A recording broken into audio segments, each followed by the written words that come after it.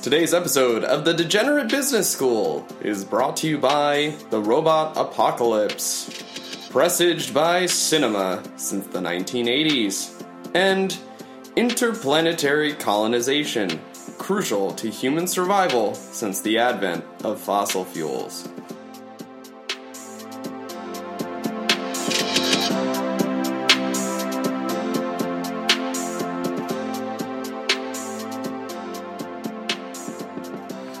Roberta! Gregory? We are here. Again. It's Friday. Once again. The Lord's Day. No, it's not the Lord's Day. Pre-dinner edition of the Degenerate Business School. Episode 6. We've done it. We've reached episode 6, and we have about 24 listeners. It's very exciting. We're coming on up in the world. I think so. Ben Simmons, watch your back. Ben Simmons, the basketball player? Bill Simmons. Fuck it. Ben Simmons, watch your back. Ben Simmons. In between my day job. Robert's Fed chairman. NFL Point quarterback. guard for the 76ers. NFL Cube. And podcast ingenue. Roberto Nunez.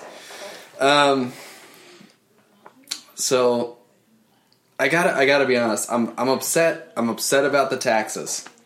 The taxes are a real bummer this year. Yeah. Well, they're a bummer for you because in your degenerate tradecraft, you had to sell a bunch of your stocks in the short term to fund the purchase of your condo. I did. Which now has a billiards table in it. I did. I basically live in a 1920s dive bar. It's phenomenal. Ladies and gentlemen, my stock trading works. Not that you know this, I'm not one to generally carp about taxes as I am a business-friendly socialist. Which is an incompatible ideological position. But this state income tax cap in California is a real fucking bummer, man. It's bullshit. It's a regressive tax for the fucking rural farm peoples of America.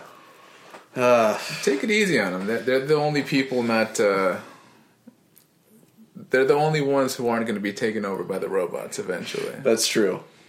On that score, should we get into the first topic of the week in Macroeconomics Corner? Let's do it. For any of our listeners who dabble in the Wall Street Journal, they ran a spot today about how the U.S. job market is strong to quite strong.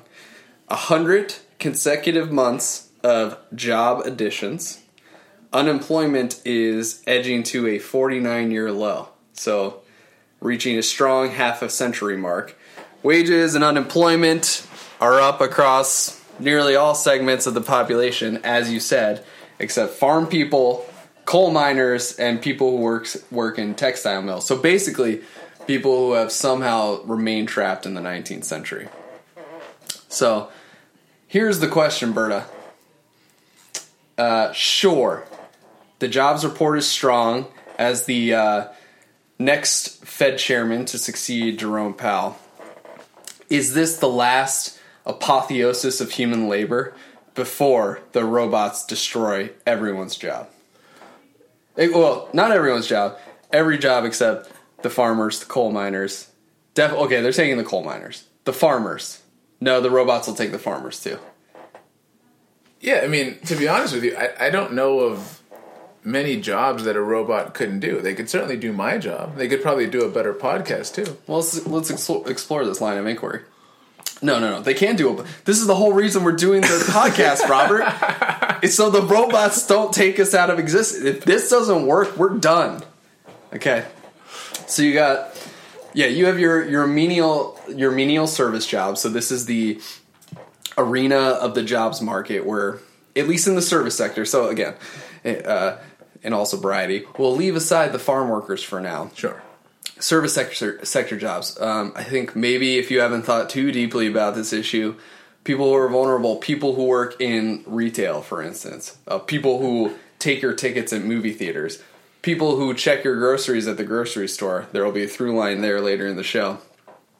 These are all potentially human jobs that will now be catered for by screens or robots. Not particularly like an anthropomorphic robot, but a screen with some sort of vocal capacity to take your order at McDonald's. Right. And frankly, I think the only saving grace of a job like that is that there's some value to be had from human interaction, right? From a strictly economic perspective, yeah, there's no reason a robot can't do that job. But if you value a simple hello, maybe it's worth keeping, but at what cost? Yeah. The other, I think, there's another illustrative example that's in the article, which is vulnerable to automation, which is also, there are still these woebegone, I guess, industrial jobs like welding. People are still doing welding. These seem quite vulnerable to automation and robotics. But the frontier that has not been crossed, which artificial intelligence will allegedly accommodate, are white-collar jobs. So think of things like, I don't know, like data secretarial work almost. Like things that in the past, data entry, for instance. I don't know, I'm thinking of like the menial white-collar fringe of the corporate economy. These are things that could be wiped out by robots, potentially. Yeah, absolutely. So fundamentally, in this apocalyptic futurescape where you have the business elites on the one hand who want to automate all of these retail workers out of existence and just go to a capital cost model, much like Lyft in the driverless car market, because it's a fixed cost model, much better for profitability. Do you think, and now we're getting into the realm of Terminator here, when the business elite gets to this end state where they try to replace retail workers with robots, will there be a popular uprising and a radical redistribution of wealth? I mean, to some extent, I think it already exists. Well, definitely not the popular revolt. You just mean the business elites who have amassed an unwieldy amount of control over the capital that will make this automation revolution possible. Sure, but like if you think about how much resistance there is to moving away from coal, right?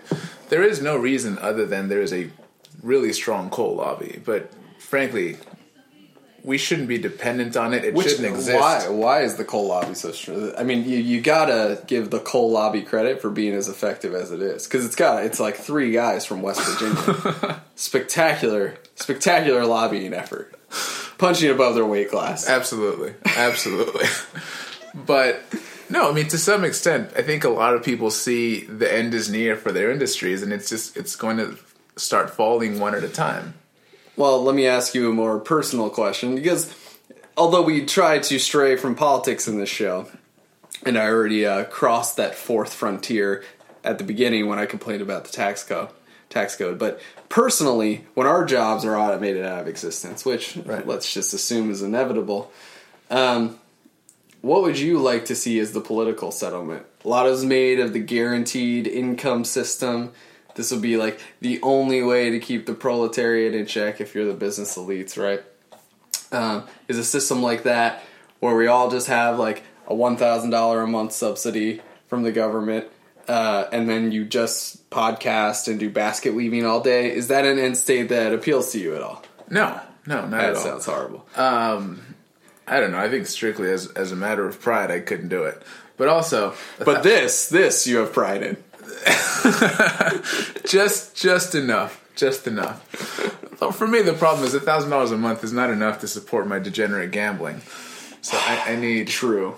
Yeah. That's the through line in all of this. Yeah. Really, the biggest reason we have jobs is that we can do 3-team parlays. We can trade in, the fake options market. We can do value investing. Yeah. Well, really, I think what you would do is you take your $1,000, use it degenerately, and then sleep in a box on the roadside. I mean, if it came to it, that's, you have to do what you have to do. You have to have priorities. Of course. All right. Let's leave macroeconomics corner into the business realm. It was a slow to quite slow news week, so that's unfortunate. It is. But we are going to use a couple of headlines to zoom out on a couple of our favorite topics. We've referenced this in the past. The first one is today, Amazon announces, or it's revealed, that they're set to launch a new grocery store chain that is basically going to coexist with Whole Foods. It's not going to be Whole Foods. It's going to be like Amazon regional grocer. The first one's going to start in LA, and it's going to roll out to, basically major metro areas.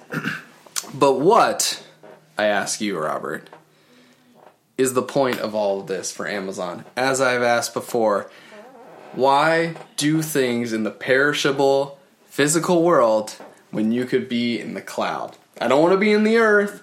I want to be in the cloud. And I hate this diversification. Make the case for me. Why is this a smart thing for Amazon to do? And then I'm just going to dunk on you for the rest of the show. No, I'm going to be honest with you. I don't understand it. Now, as you can probably guess from my saying I could be an NFL quarterback, I could beat Ben Simmons as a point guard for the Sixers, I could be Fed chair. I clearly could not be CEO of Amazon because I cannot wrap my head around this. It doesn't make sense to me. Or maybe you could be, and this is all a fucking pipe dream. Maybe. It's also an option. No, honestly, this one I don't understand. I mean, you can make an argument that this isn't intended to drive profitability. It's simply another tentacle so that Amazon has a full grip on everyone's life. Sure, it's a tentacular play. Keep going. But, I mean, how is this different than Whole Foods, frankly? Yeah, I don't understand. Well, to some degree, you have to think, is this an admission that the Whole Foods merger by itself, they haven't figured out a way to integrate it with the ecosystem of Amazon into the broader octopus? I've been in a Whole Foods store a couple of times, and I revile Whole Foods for basically, the paycheck extraction it stands for. But I've gone into the store because I was curious to know, as a Prime member, what the integrations would look like, and it's kind of just like some cursory discounts, and even operationally, when they tried to roll that out and you use your Prime membership in Whole Foods, it didn't really work. So the whole merger has not seen any marginal gain, as I can see it, to either Amazon as an independent entity or Whole Foods as an independent entity. But I guess, to your point, what the constraint here is within the grocery store realm, right? It's perishable goods. There are other competitors like Walmart that have made it a thriving part of their e-commerce engine. This latest deployment from Amazon seems almost like an admission of failure that Whole Foods by itself is a point of integration with Amazon's value chain, and they're going to try to do something else. By the way, this is all some side bet fuckery on Bezos' part. This is table stakes for him. Right. So that's where I go with all of this is this Bezos admitting that the Whole Foods transaction isn't exactly what they hoped it would be? Well, one of the things that stands out to me is earlier in the week, Warren Buffett said something to the effect of, if he invests $10 billion in a company or $5 billion and he acquires 10% of the company, ultimately, even if... Tough beat for Warren, by the way, on Crafty Heinz. Yeah. Tough beat. Anyway. But in any case, what he was saying is, if he acquires this, even if it sees substantial returns on a percentage basis, it isn't going to move the needle for his conglomerate of Berkshire Hathaway. Now, Amazon is one of the 3 biggest companies in the world. So by acquiring Whole Foods for $13 billion, I have to believe the expectations weren't that this was going to be some grand, slam dunk that was going to, take them to another level. So to me, it supports the idea that it's just another tentacle of this octopus. Yeah, it's a lane of experimentation. I think where they probably faltered, though, is think about the people that shop at Whole Foods. There's such a selection bias among these hoity-toity bourgeois liberals that we know in Los Angeles that love to go to Whole Foods and pick their own avocados in person. They want to go, get their raw almonds, but they want to select the bag themselves. These people use Amazon, doubtless, because everyone uses Amazon. But they use Amazon for cheap, non-perishable items because Amazon has built an aggregation monopoly on shit like that. But they're not going to sell you avocados at a markup. It's just not compatible with that business model or what Amazon is fundamentally valued for by consumers. Right. So So I think that's the misjudgment there. yeah, I would agree with that. Maybe, I mean, thinking this out, this parallel grocery store chain, maybe they actually start to get a little more radical. They experiment with like price slashing on non-perishables. Then I think that could be interesting, right? No reason why you can't get your canned corn from Amazon Grocery, right? If that's something that you're into. Which I am. Which I am. I love corn. I think you sold me. Jeff Bezos. I get it now. I get it. I support your grocery store idea. Yeah, fuck that. But the octopus is strong. It's quite strong. The octopus isn't going to go down from a single tentacle failing. All right, let's pivot to another favorite star child in the tech sector. So, Tesla, this week, they don't completely destroy it, but they almost accomplish the death of essentially their retail infrastructure for selling Teslas. And as background for people who don't know, what's interesting about Tesla already is that they have completely given the middle finger to the conventional infrastructure of car dealership networks that in some states are basically mandated by law. So they were already kind of an outsider from that perspective, kind of taking like a high-end boutique retail approach. But now they're going to significantly draw down the number of locations and basically go to an online-only distribution model. So I ask you this, Robert. Another piece of background that's important. The stated rationale for all of this is to cut costs and economize so that they can actually fulfill the promise of the Model 3 starting at $35,000 and quote-unquote make a mass market offering, although as we know, out the door that's still going to be a $45,000 car. So we're still talking about bougie people. Robert, do we applaud its already radical approach to distribution getting more radical? Is this something that, well, I think we're both kind of short on Tesla just as a generalized shit show. Absolutely. But at the margins, is this something that you think makes sense ultimately just as an economic play? No. Now, I have sort of this love-hate relationship with Tesla in the sense that I think it's inevitably going bankrupt because this is unsustainable. However, I do have to admire Elon Musk as an absolute maniac. Oh yeah, he's going hard in the paint. He's attacking the rim at every turn. Absolutely. So the fact that he made this Model 3 work, congrats to him. Is it helping the longevity of Tesla? No, not at all. But also, to me, Tesla has long been more of a luxury brand, something that bougie people can claim, oh yeah, I drive a Tesla, and it means something. But if all of a sudden, you know, everybody and their mother could be driving a Tesla, it sort of loses that appeal. So then why buy a Tesla to begin with? Well, and this is where I think the idealism and the grandiosity of Elon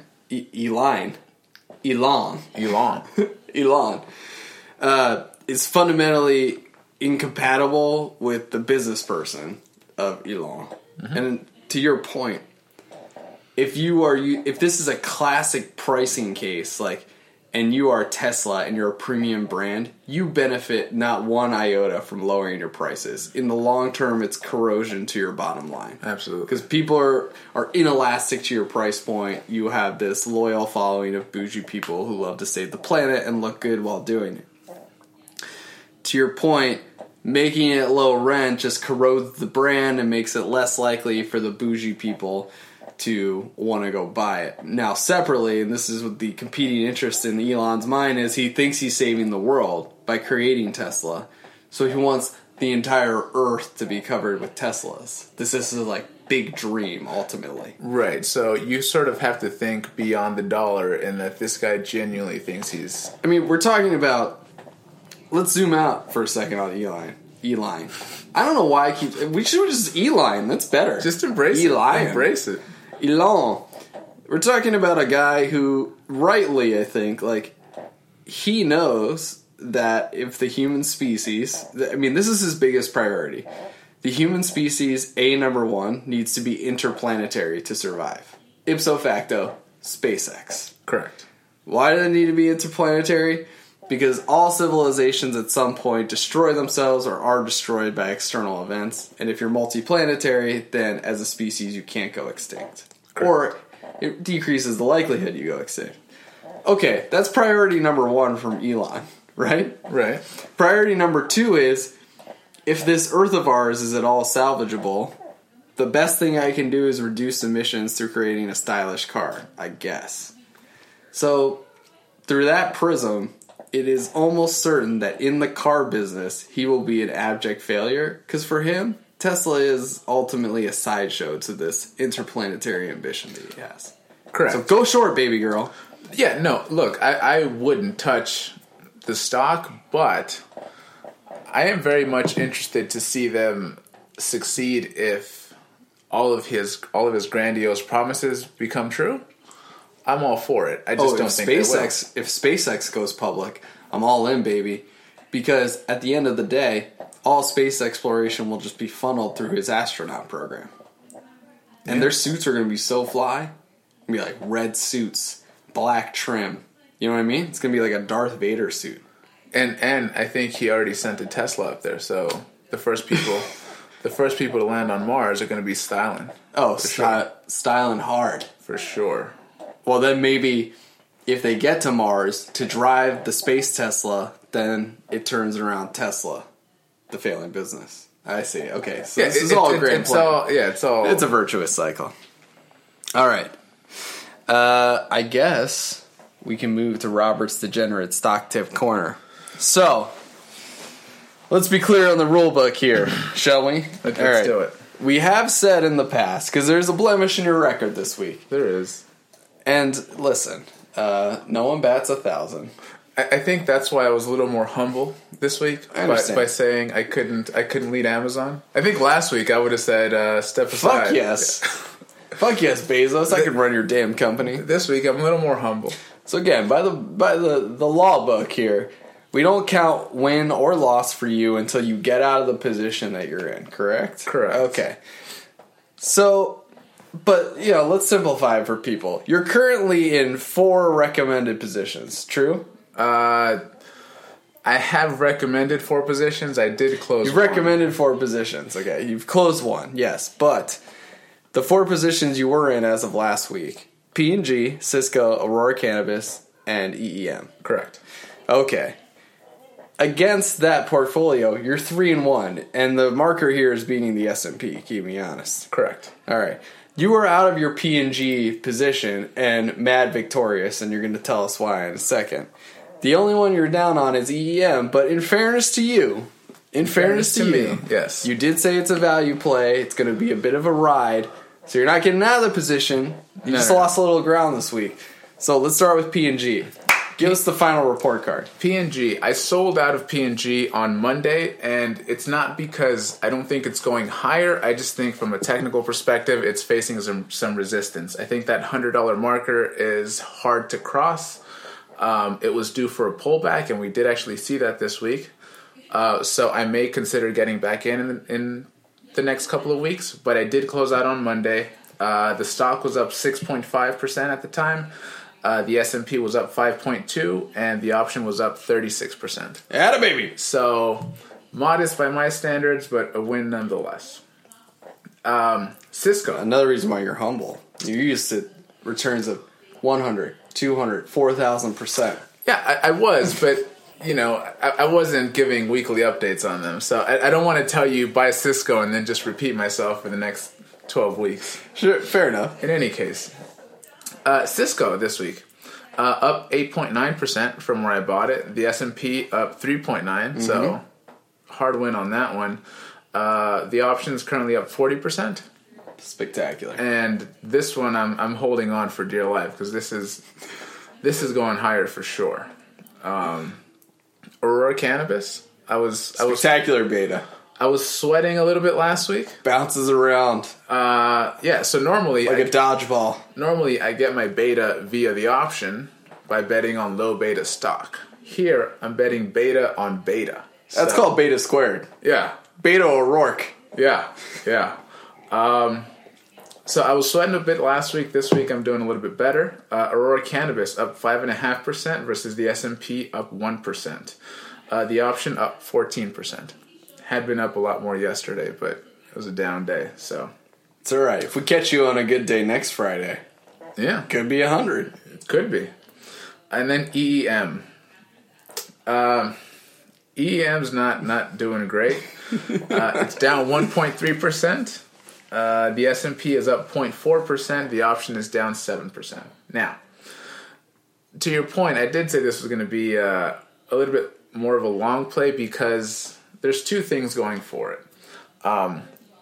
And one, we sort of have to take what Jay Powell says with a grain of salt. Jerry. If interest rates go lower and it weakens the dollar, that bodes well for emerging markets. Certainly. And two, from a technical perspective, this did cross above the 200-day moving average in a bullish manner. Gotta love that. Technicals are there. The fundamentals are there. It's just not going to be an easy ride, but I'm holding on to it. So currently I do have 3 positions, Cisco, Aurora, and EEM. I was looking at that too. The 200-day moving average gives me strong optimism here. Yeah. Now, Robert, I would like to declare to everyone you are not technically, you are technically undefeated, but 3-1 in your recommendations if we're just doing a weighted game. Okay. All right. I, however, am undefeated. I told you last week I'd give you an update on the MJ Alternative Harvest ETF, which I cannot buy because I'm not getting out of Merrill Edge. Whatever. I'm not a dyed-in-the-wool degenerate. You are. But had you listened to me on February 8th, here's what you might have enjoyed. Okay? That ETF, just by itself, up 8%. The S&P's up 2.8%. You're welcome, America. 1-0. Undefeated. I can't ever claim a victory or loss because I never bought it myself. All I'm saying is my EEM pick is running a 1.5 miles. It's not a quarter horse. It's a long distance horse. It rides in the back until that last quarter mile. And as we all know, you live your life Quarter mile at a time. All right. As always, you're welcome, America. You're welcome, America. All right. Farewell. Farewell.